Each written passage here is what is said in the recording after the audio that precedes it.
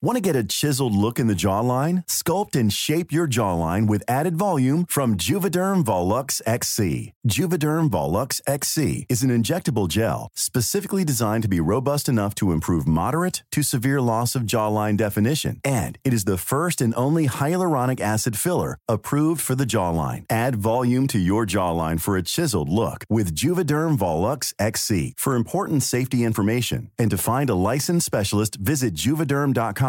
That's JUVEDERM.com. Not for people with severe allergic reactions, allergies to lidocaine, or the proteins used in Juvederm. Common side effects include injection site redness, swelling, pain, tenderness, firmness, lumps, bumps, bruising, discoloration, or itching. There's a risk of unintentional injection into a blood vessel, which can cause vision abnormalities, blindness, stroke, temporary scabs, or scarring. Talk to a licensed specialist to find out if it's right for you. Visit Juvederm.com. That's JUVEDERM.com. Hiring for your small business? If you're not looking for professionals on LinkedIn, you're looking in the wrong place. That's like looking for your car keys in a fish tank.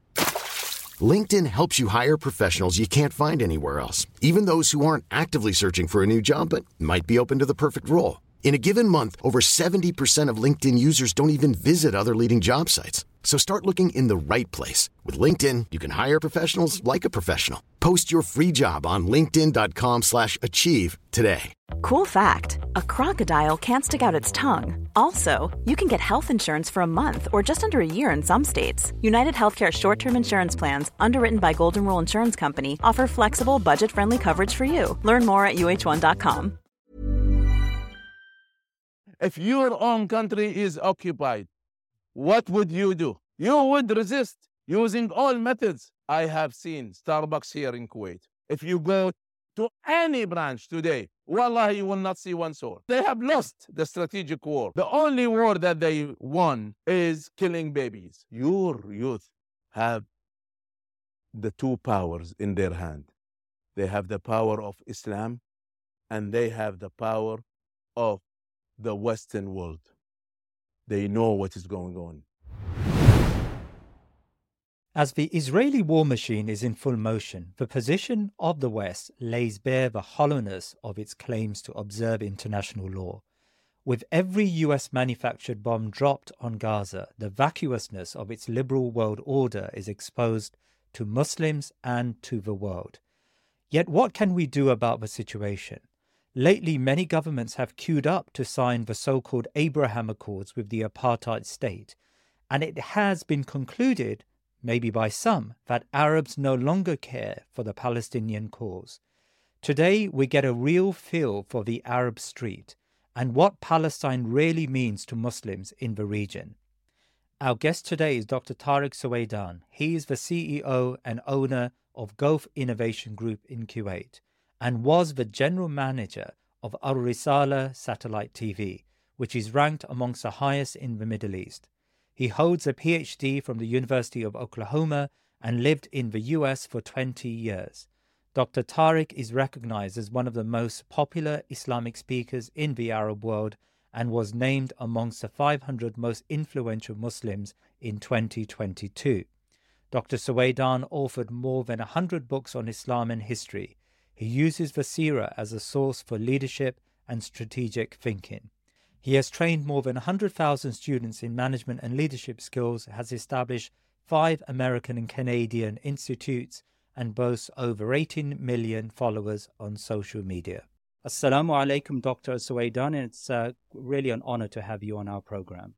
Wa alaikum assalam wa rahmatullahi wa barakatuh. Thank you, Akhi, for having me, and it's a pleasure to have the chance to speak to the Muslims in the West and the British audience and your audience in the whole world. Barakallah fiqh. I know it's really a time of tension for so many of us, for all of the Muslim Ummah. Now let's start with the contention I placed in the introduction. There was a belief that was growing around the world that the Arabs had given up on Palestine. We saw the widening, the broadening of the normalisation agreements, the so-called Abraham Accords. Tell me, is this a true depiction of the feeling of ordinary Arab Muslims on the street? No, ya akhi. It is very clear to anyone who knows the politics in the Middle East that the Arabs are oppressed by their own governments. We are not free. Uh, our people are not free.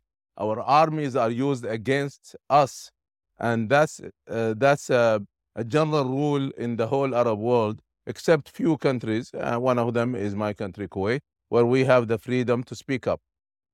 Every country that has the chance to speak up, like Libya, Algeria, Kuwait, Qatar, you see huge masses, while those who are oppressed are the ones that are not clear about their position. It is very clear to us, and it has been shown now that uh, the masses are with, always have been, and are still with the Palestinian cause. The governments are not all of them at least.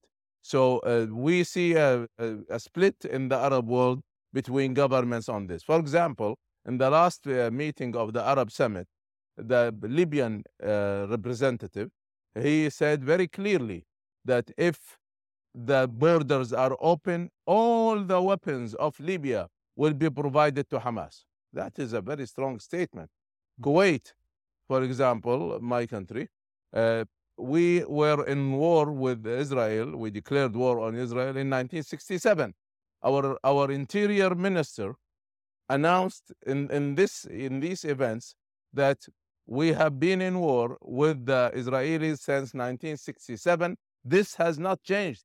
We are still in war, and we do not recognize Israel. We do not recognize the Israeli passport, and that is why, for example, lately one of the Israelis, he wanted to board one of the Kuwaiti airlines, and he presented his Israeli passport, and it was refused. This is a passport that we do not recognize. And there was a huge fuss about it, but Kuwait was very fixed about this. So we see also, of course, the support of Qatar, and the leaders of Hamas are in Qatar today. If you want to talk about Algiers, then Algeria had always been one of the strongest supporters of the resistance in Palestine, and this is on the official level and on the masses. But if you take the masses in anywhere, in Saudi Arabia, in Egypt, I assure you that the masses, except for the few exceptions, which is very, very few, are all with the resistance and with the liberation of Palestine.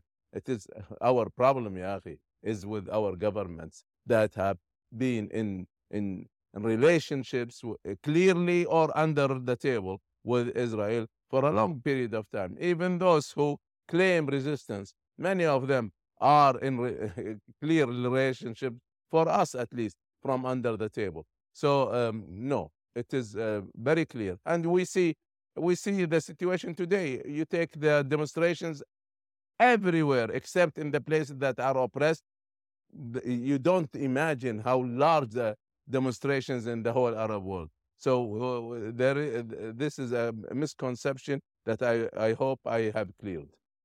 Dr. Tareq, that's very clear, but there is another version of the feelings in the Arab street, and we see that version sometimes played out in the circles of prominent religious figures in the region who argue that normalization is a good thing. We have had 75 years of Palestinian resistance, but they argue this has failed. This hasn't achieved the target. And maybe normalization is another means to that end. Normalization will make life easier for Palestinians. And in the process, it will make the region far more calmer. How would you respond to those religious clerics who endorse normalization? Yeah, Akhi Jalal, I have not heard one religious clerk that said this. Not one in the whole Arab world. These are politicians talking. These are some Palestinian politicians that are under Abu Mazen and his followers.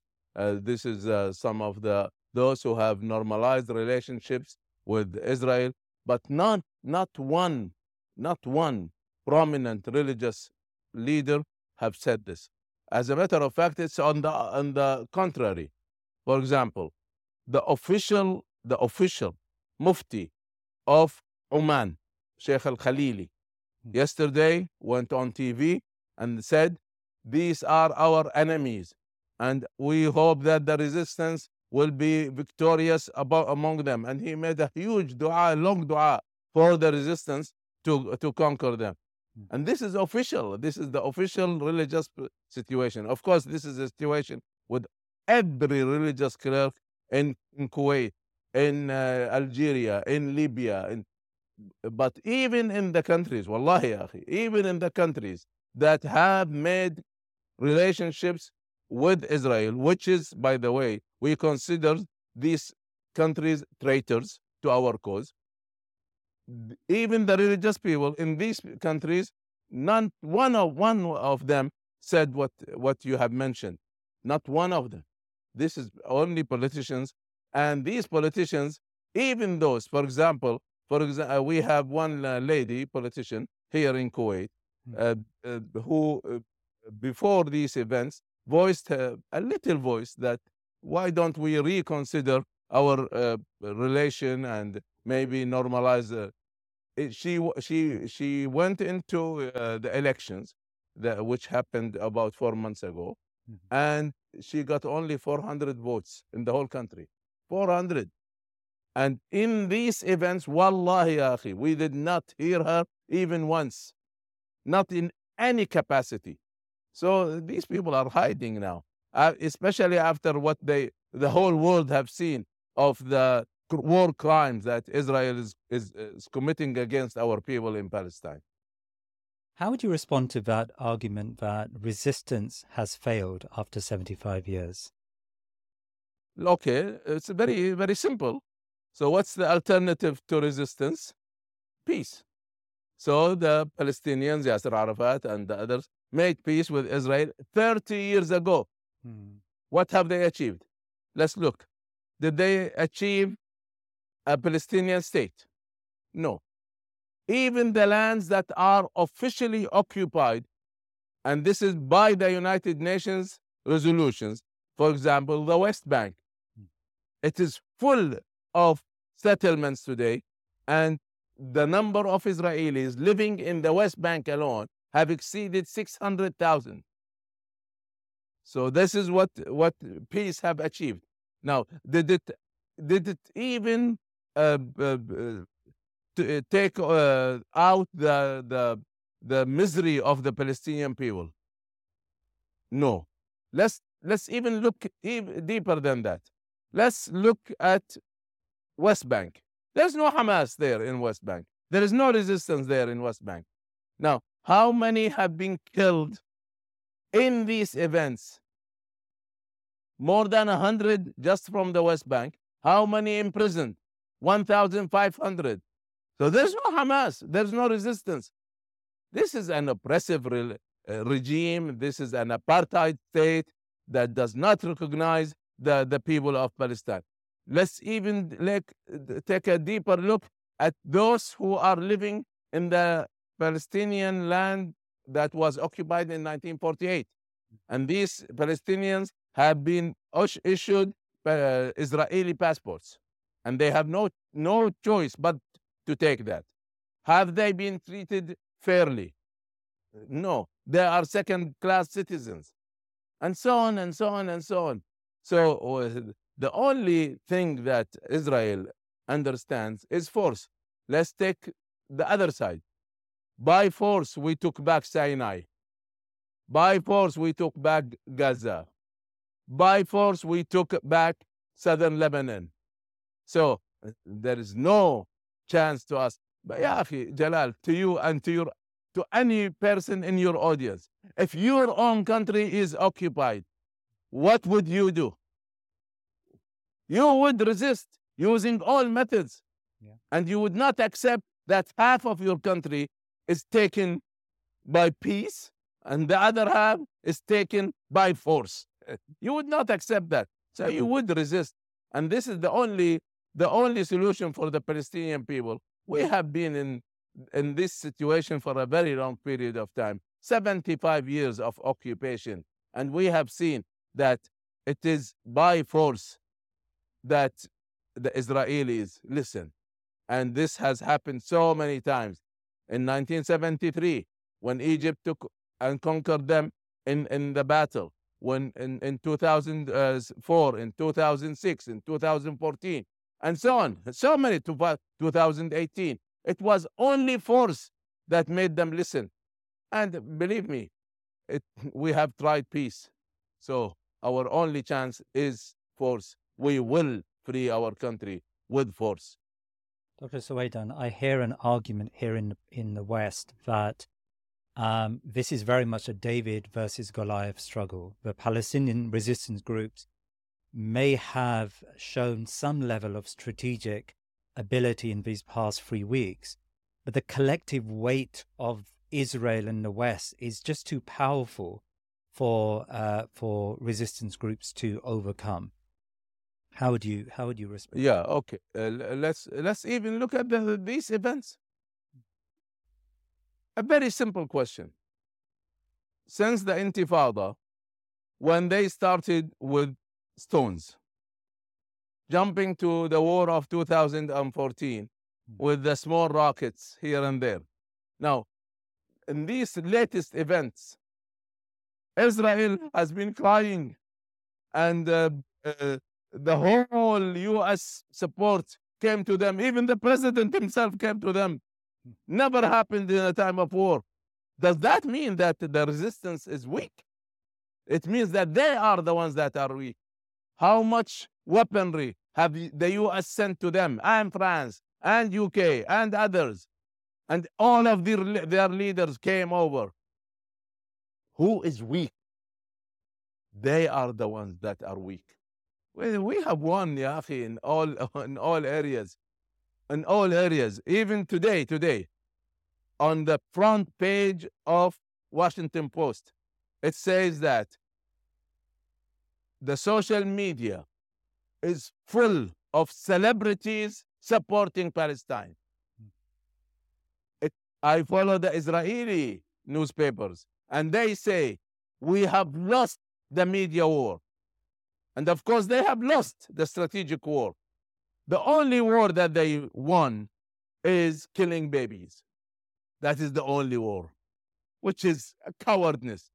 I mean, with your huge weaponry, and you are the fourth army in the world, and the maximum you can do is kill more than 3,200 babies already. This is only children. This is not counting the others. 3,200. And if any of your audience is still neutral, I say to them, do you still have any humanity? So do you think things have changed this time? I mean, we have seen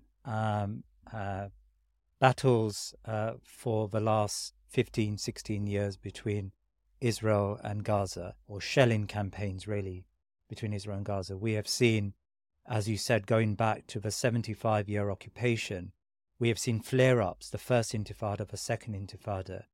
Do you feel things are different this time? Oh, definitely, huge change.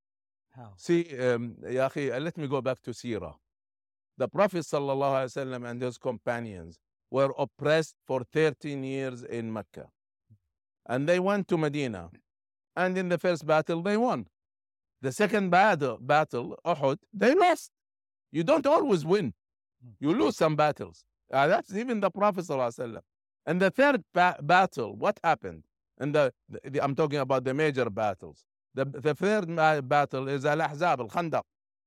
That the ditch that the companions built around Medina. Yes. They brought a huge army. By the way, their army, part of it was the Jews. 3,000 Jews were in that army, and 7,000 of the Arabs. But 3,000 Jews came to crush Medina, to crush Islam. And they were starved by this trench for about a whole month. What happened during the month? It was a test of faith. And the Prophet ﷺ started the battle with about 1,000 persons with him. At the last days, it is only 300 in front of 10,000. And then they couldn't win and they couldn't stay. And by the way, Israel is in the same situation. If they keep this for 3-4 months, they are the ones that are going to lose because their economy is collapsing. Their shekel money has lost already 30%. They have pulled this reserves, 360,000. Where did they come from? They came from jobs. And all of these jobs have stopped. And of course, their airline crushed, their tourism crushed, their stock market 10% down, and so on. They have lost in the first 3 weeks, only the first 3 weeks, they have lost more than 100 billion. While the whole support of the US to them is 14 billion. Even America cannot support them now because they have a huge war in Ukraine that's happening, and they cannot support both. So who's winning? Who's winning? Can I ask you about the West? Now, they've backed Israel to the point where the United States has vetoed even a moderate call for a humanitarian corridor at the UN. They've vetoed everything. And they've given their consent to the Israeli actions, to the Israeli state. How powerful do you believe the United States is after 20 years of the war on terror? How powerful does it remain in the Middle East region and in the Muslim world in general? Yeah, first of all, this is not new. We know that U.S. has supported the Israeli state since the beginning. It is the first country in the whole world that recognized Israel. And these vetoes have been used against us every time. And by the way, the respect and fear that the people had for the U.S. is no longer, Yafi, no longer. They were beaten in Vietnam. They were beaten in Afghanistan. They are beaten in Iraq. They have been beaten in every war they go in. Americans are a curse for anyone that they support. So we don't fear them anymore. We started this conversation by talking about the so-called Arab Street. And again, I live here in Britain, and Western commentators often comment about the divide between the elderly and the shabab, the youth. The majority of the Arab Street today are young people. In the Muslim world, the majority are young people. And there is this belief that the youth in the Muslim world, they don't experience the same level of fear that maybe impacted the elderly generation. Do you see, I mean, you are someone who speaks to many of the Arab youth through your strategic leadership conferences. Do you see that difference between young people and old people in the Arab world? And is that a good sign? Yeah, let's leave the Arab people aside. Let's look at the American people. I saw today on the news statistics about this question, the divide between the youth and the adults in America and their support of Israel. Between these generations, it has shrunk, started with 84% about 30 years ago. Now it is at 48%. And that is in America itself. My children are in the States studying there. And they tell me that what is happening in campuses is unbelievable. Today, please, any one of you, just open the website and take a look at Washington Post and see the front page today. And you will see that they mention on the front page. It is unbelievable that the amount of support on social media that the celebrities have announced, even the celebrities in the state. So Now, let's go back to the Arab masses. Ya akhi, for example, let's take a check on one very simple, the boycott. The boycott for Starbucks and Burger King and McDonald's and KFC. And you do not imagine what's happening here. Really? Wallahi, ya akhi Jalal. I have seen Starbucks here in Kuwait. And they have, I don't know, at least 100 branches in this small country. I have seen one of the branches with people lining up for more than half an hour to get a chance to get a coffee. Now, I swear, if you go to any branch today, wallahi, you will not see one soul. To the level that they made announcements on newspapers and everywhere. We have no relation with Israel. Yes, you might not have a relationship with Israel, but your mother company have announced its support to Israel. And if any of you have any relation with any business in the West, please tell them that if they do have any relation with Israel, any support with Israel, we will crush their business in the whole, not Arab world, the whole Muslim world. Today, there is a huge movement, not only among the Arab youth. There is a coalition that is happening in the whole Muslim world.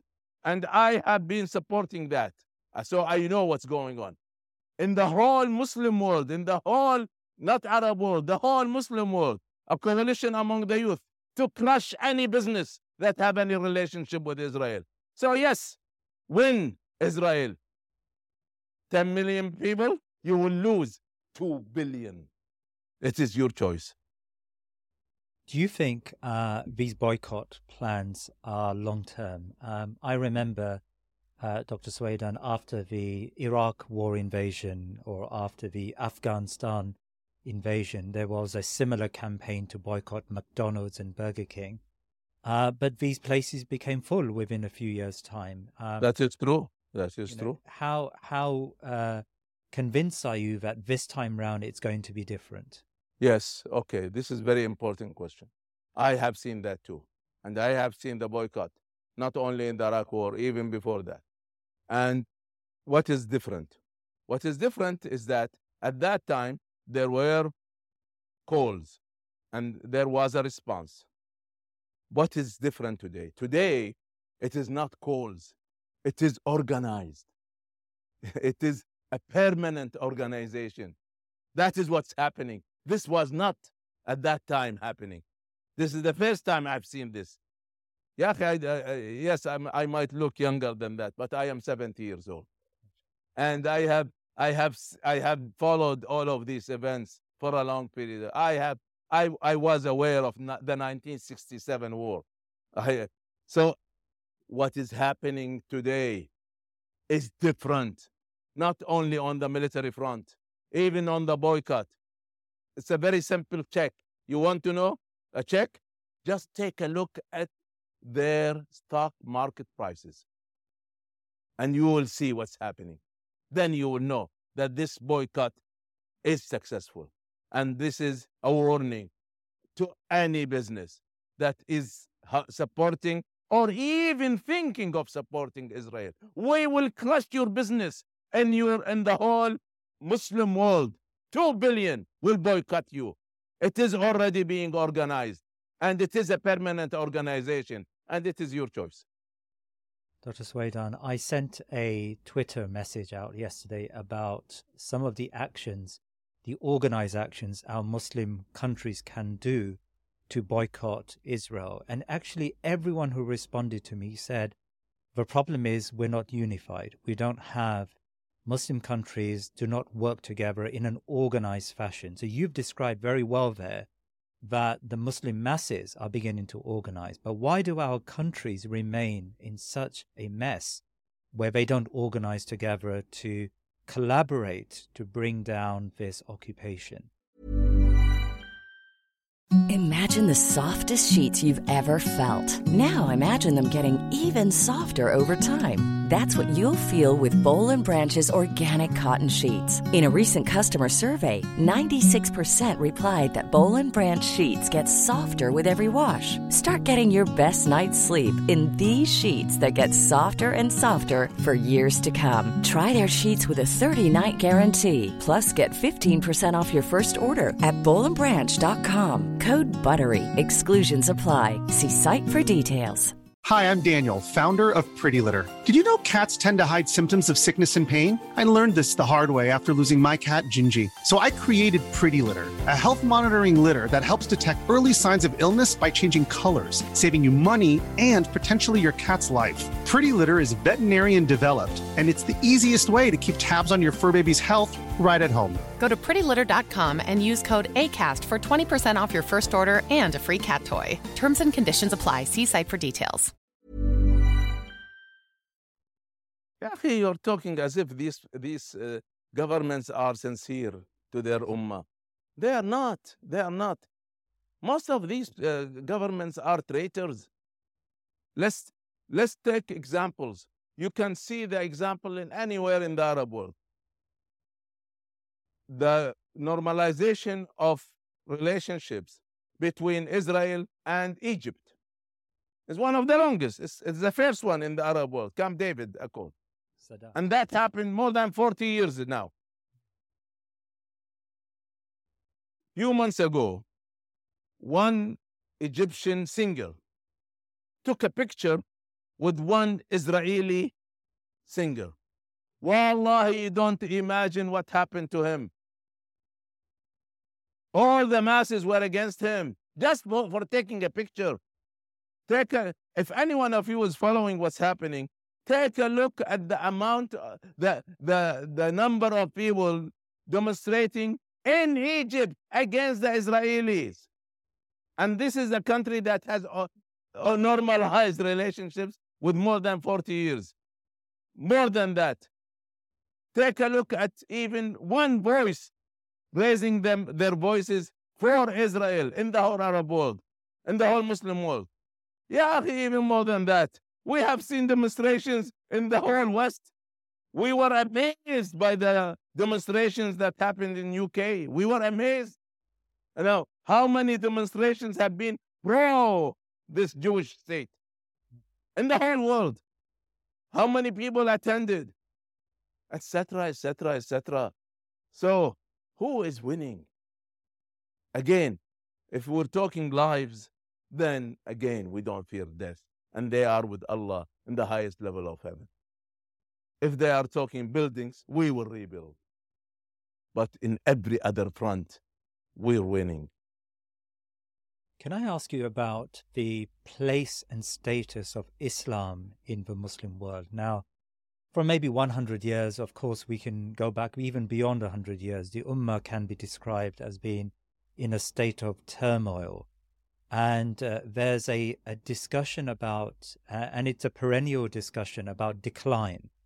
Is the Muslim Ummah now just managing our decline? Are we like Rome or Greece, a declined civilization that would never recover? Or are you hopeful of some renaissance of Islamic civilization? I did a full research on this in one of my books. And I detailed it in 6 books called The Future of Islam. Let me explain it I'm trying to be not too academic on this. Please. How do civilizations rise and how do they fall? Usually, civilizations take a very long time to reach the summit. How do they fall? They fall very quickly. This happened to the Persian civilization, for example. 1,000 years until they reached their summit. When Islam started, they were at their summit.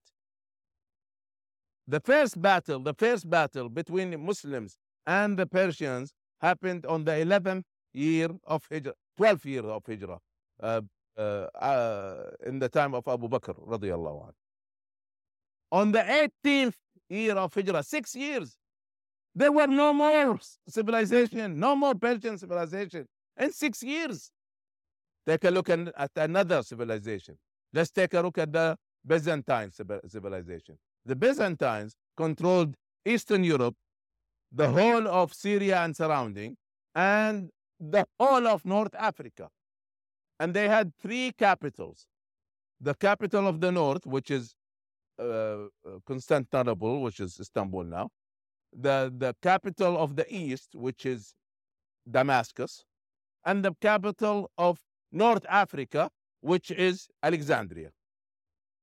The first battle between Muslims and the Byzantines happened on the 12th year of Hijrah. By the 18th year of Hijrah, 6 years again, Muslims have taken Damascus and all of the eastern side of the Byzantines, and they have taken over Alexandria and Egypt, and in a few years later, they took the whole of North Africa. They were crushed in 6 years. Now let's take a look at Islam. Islam does not follow the regular civilization curves. Islam jumped like a rocket. The Prophet ﷺ started his state very small, a city state, just in Medina. This is in the first year of Hijrah. He died in the 11th year of Hijrah.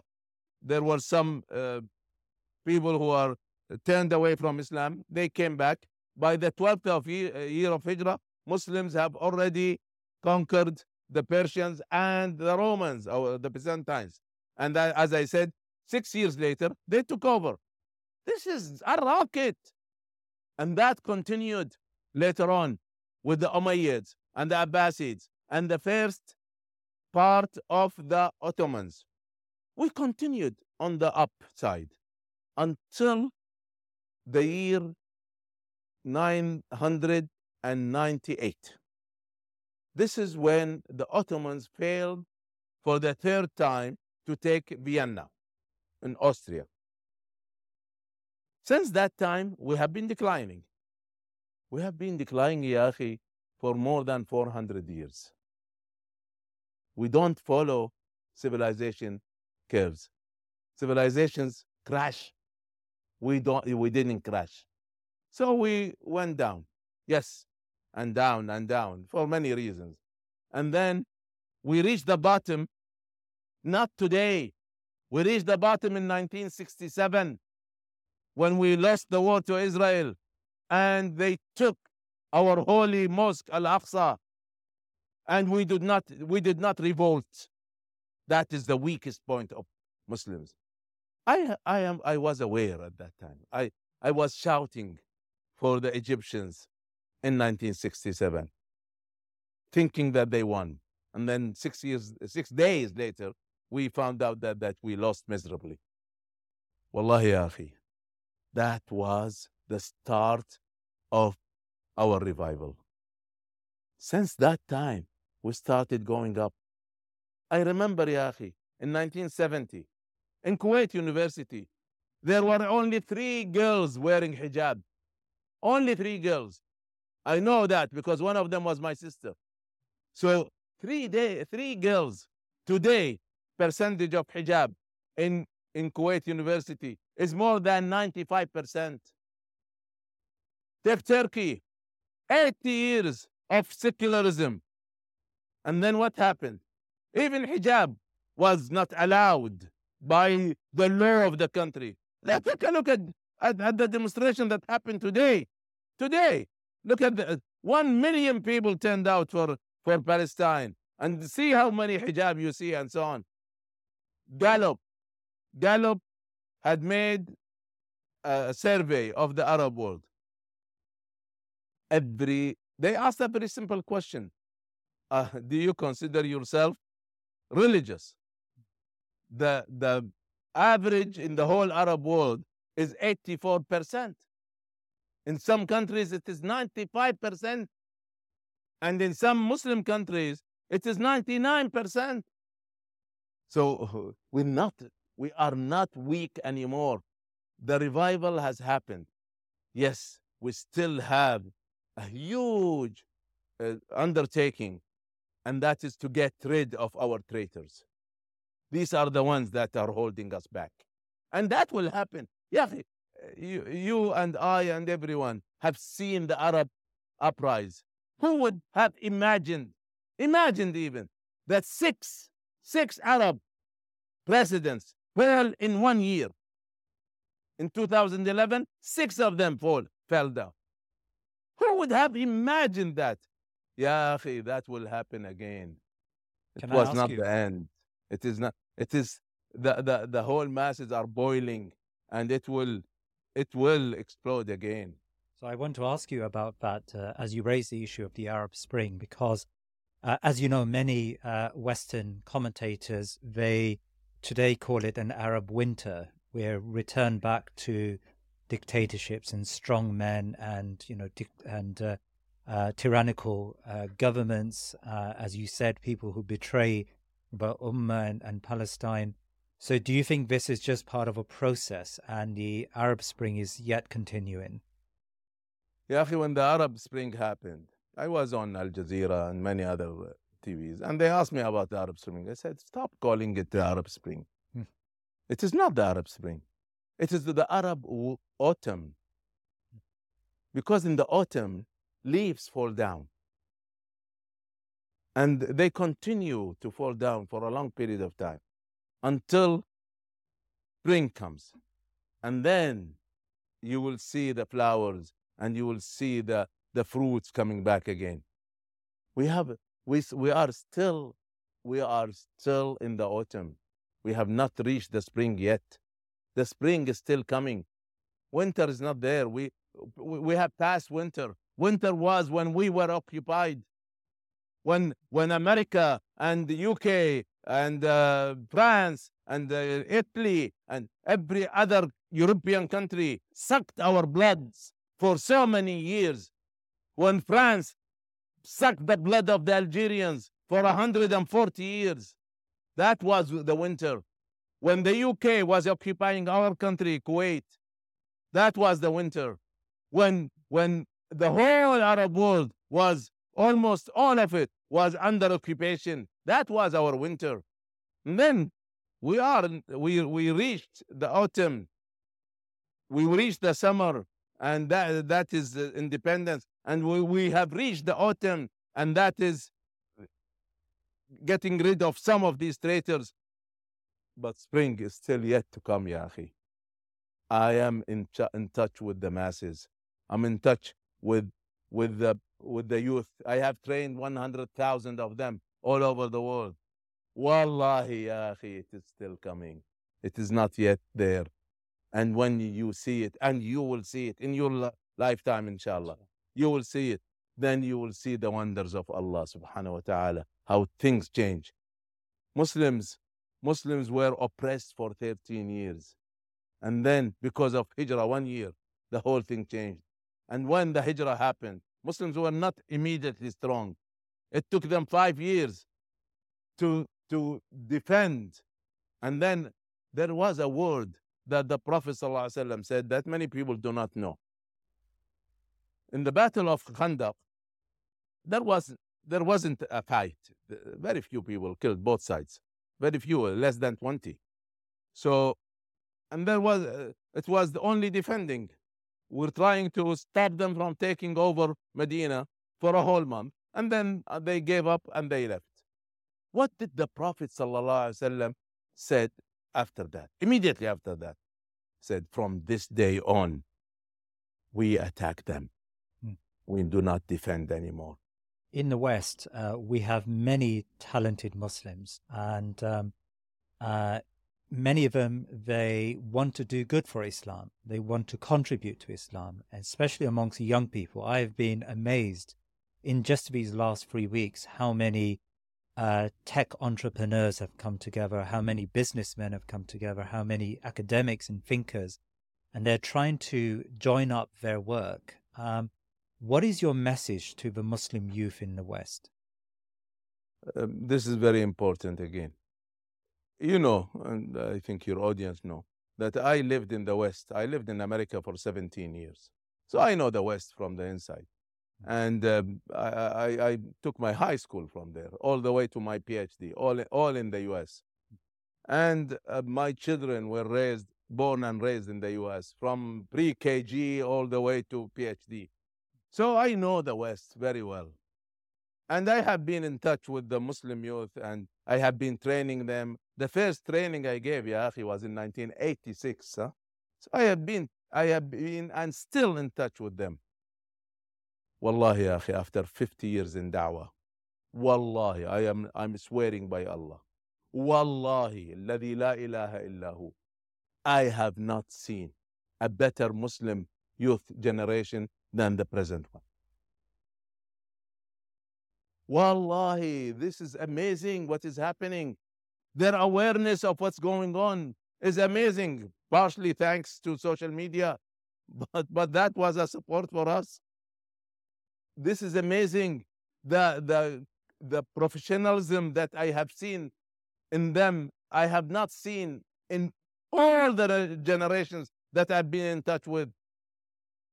And I have trained the youth from the East and the West. Ya akhi, for example, I do a leadership training in Istanbul every year for about 130 young men and women that we choose from all over the world, usually from 30 countries in the world. Every year, year after year, the best among them are the youth that are coming from the West. Better than the whole youth in the Muslim world. Of course, there are exceptions, but in general, I'm talking. What is this? This is amazing. They have been raised with an Islamic value, with adherence, true adherence to Islam, with a huge awareness, and in every part of business or professionalism, in every area of life, they are really, really very high standard. So your youth have the two powers in their hand. They have the power of Islam, and they have the power of the Western world. They know what is going on.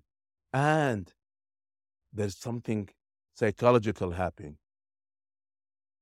When I went to the States, I was a student. I never migrated. I never applied for their passport. But I have seen many of my friends begging to become Americans. And they had this inferior feeling in their heads and in their actions. You do not see this in the second generation and third generation. They are British, they are Americans, they are French. They should act like that. This is your country, and you should pressure your politicians to change their stand, and you should make them fall down in elections if they don't. So you don't have this fear that the migrants had. So use it. Use this, all of this. So use Islam and your area of business, and use your citizenship to support your ummah. This is what you should do. Finally, I have experienced, and I think many Muslims have experienced over these past few weeks, very challenging times, psychologically very challenging times. How do we fortify our iman in these times? SubhanAllah, I observe the iman of those in Gaza, and I wonder at their amazing qualities. How do we gain that level of iman, that level of taqwa that we see on the faces and in the words of those beleaguered in Gaza? Very important question. Of course, the first source is reading the Quran. You will see what Islam teaches us about courage, about adhering to our religion, defending our faith, facing our enemies, not fearing death. That's what Islam teaches us. And then learn from the people of Gaza, as you said. Wallah, it's amazing. I challenge anyone to find one Palestinian complaining, why Allah have you done this to us? You do not hear that. That is the level of iman. Even more than that, ya akhi. I have a challenge for my Western audience. Find me, not in the West Bank, but in Gaza. Find me one Palestinian that does not support the resistance. Not one, huh? And 2.2 million. You cannot find even one. That is the level of support. So, yeah, it is a message to the Israelis. You are not fighting 35,000 militants of Hamas and 10,000 militants of the other groups. You are fighting 2.2 million in Gaza and 2 billion in the whole Muslim world. This is our source of faith. We're not weak. We're strong. I have written an article called "We Should Cry and Celebrate at the same time." Yes, we do cry because we're humans. When you see a young woman hugging her dead son, I have never seen in my life more agony than a woman losing a child. Now imagine 3,200 kids with 3,200 women that you have not seen. Then this should boil in your heart. I should do something about this. This is genocide. This is mass murder. This is not defending Israel. This is inhumane in every aspect. And I'm not talking even to Muslims, to those who are not Muslims. Do you still have any humanity in you when you see this? And then another major source of support is when we see the victories. Don't look only at the agony. Look at the victories. Look what is happening inside Israel. It's a political division, military division, hesitation. You see economy crushing, tourism crush. You see people from Israel running out, while you see at the same time hundreds, thousands trying to get back to Palestine. It is their land. This is how you look at your land. You don't run away from your land.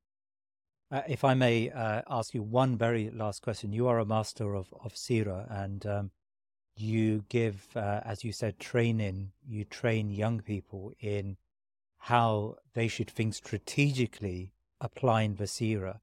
How important is it for all of us to study the battles, the ghazawat of the Prophet ﷺ, and make that as part of our basic routine, like we study the ayat of Quran and like we study the hadith of the Prophet ﷺ? It doesn't work that way, ya akhi. If you are looking for strategic lessons from Seerah, then you should learn it from those who teach strategy. I teach strategy. I've written several books about it. And at the same time, I have written the Encyclopedia of Seerah in 6 books. Let's try to combine them. This is a very short, quick lesson to your audience how to do this. In Seerah, we all know that Muslims migrated from Mecca to Abyssinia, to Al-Habasha. Why did they migrate? Because they were oppressed. When did they migrate? It is unanimous among all scholars that this happened in the 5th year, not of Hijrah, the 5th year of Islam. Fine. So they were oppressed. They were looking for a land to take refuge with. That is not true. This is not true. This whole thing is not true. Let me give you the proof. Who was the first one to migrate? This is mentioned in Sahih Muslim. The first one to migrate is Uthman ibn Affan. Uthman was never oppressed. He was never touched. Who is the leader of the Muslims in Al-Habasha, in Abyssinia? Ja'far the son of Abu Talib. Why didn't the Prophet ﷺ migrate? Because he was protected by his uncle, Abu Talib. Now, Abu Talib would protect his nephew, and he would not protect his own son. Ja'far was never touched. He was never touched. Even more than that, if that was the reason, then when Muslims migrated to Medina and started the Islamic State in Medina, there were 83 Muslims in Abyssinia, led by Ja'far. Why didn't they come back? Why didn't they come back? At that time, it takes only 5 days from Abyssinia to Medina. Why did they stay after Hijrah 7 years? And this is mentioned in the hadith. لا أدري بأيهما أنا أفرح بفتح خيبر أم بقدوم جعفر. I do not know which one should I celebrate more, the conquer of Khaybar, which was Jewish, or the coming of Ja'far. So he did not come until the 7th year. Why would they stay for 7 years there? Ya akhi, that was a strategic plan, because the Persians, which was the number one global power in the whole world, was surrounding the Arab Peninsula. They were in control of the East, Persia. They were in control of the Northeast, which is Iraq. They took control of Yemen in the south. And then, during the life of the Prophet ﷺ, they took over the north. They took over Syria and the surrounding. They took it from the Byzantines. And then they took over even the northwest, which is Egypt. The Persians, take a look at any history book. You don't need a Muslim book. You will see that. So they were surrounding the Arab Peninsula from all sides. The only side that was still open was the west, Abyssinia. So this was plan B in case that we are crushed and the Arab Peninsula is taken over by the Persians. We have a place to move from. That is strategic planning. So you don't look at strategic planning by small events and the battle here and there. You take a look at the whole picture. I explained that in my book. Inshallah, this is being translated, by the way, and that is the encyclopedia. I call it the illustrated encyclopedia of Sirah, because it is all in pictures and colors and new maps, and it's a combination of Sirah and strategy, combination of Sirah and leadership. Barakallah feek, Dr. Suwaidan. Wa feekum, barakallah. I get from our conversation today that there's a lot to be optimistic about. You should always be optimistic if you believe in Allah subhanahu wa ta'ala and you believe in His promise. In tansurullaha yansurkum. If you're victorious to Allah, Allah subhanahu wa ta'ala will be victorious to you. So the only thing that we need to do is really adhere to our religion and make Allah subhanahu wa ta'ala pleased with us. Then you'll see the amounts of mercy and victory that He will bestow on all of us. And thank you for having this opportunity to reach your great audience. And thank you for your great work on spreading the message of Allah. It's an honor to have you with us. Barakallah feek, and assalamu alaikum wa rahmatullah. Alaykum assalam. Please remember to subscribe to our social media and YouTube channels, and head over to our website thinkingmuslim.com to sign up to my weekly newsletter. Jazakallah khair. Imagine the softest sheets you've ever felt. Now imagine them getting even softer over time. That's what you'll feel with Boll & Branch's organic cotton sheets. In a recent customer survey, 96% replied that Boll & Branch sheets get softer with every wash. Start getting your best night's sleep in these sheets that get softer and softer for years to come. Try their sheets with a 30-night guarantee. Plus, get 15% off your first order at bollandbranch.com. Code BUTTERY. Exclusions apply. See site for details. Imagine the softest sheets you've ever felt. Now imagine them getting even softer over time. That's what you'll feel with Boll & Branch's organic cotton sheets. In a recent customer survey, 96% replied that Boll & Branch sheets get softer with every wash. Start getting your best night's sleep in these sheets that get softer and softer for years to come. Try their sheets with a 30-night guarantee. Plus, get 15% off your first order at bollandbranch.com. Code BUTTERY. Exclusions apply. See site for details. Hi, I'm Daniel, founder of Pretty Litter. Did you know cats tend to hide symptoms of sickness and pain? I learned this the hard way after losing my cat, Gingy. So I created Pretty Litter, a health monitoring litter that helps detect early signs of illness by changing colors, saving you money and potentially your cat's life. Pretty Litter is veterinarian developed, and it's the easiest way to keep tabs on your fur baby's health right at home. Go to prettylitter.com and use code ACAST for 20% off your first order and a free cat toy. Terms and conditions apply. See site for details.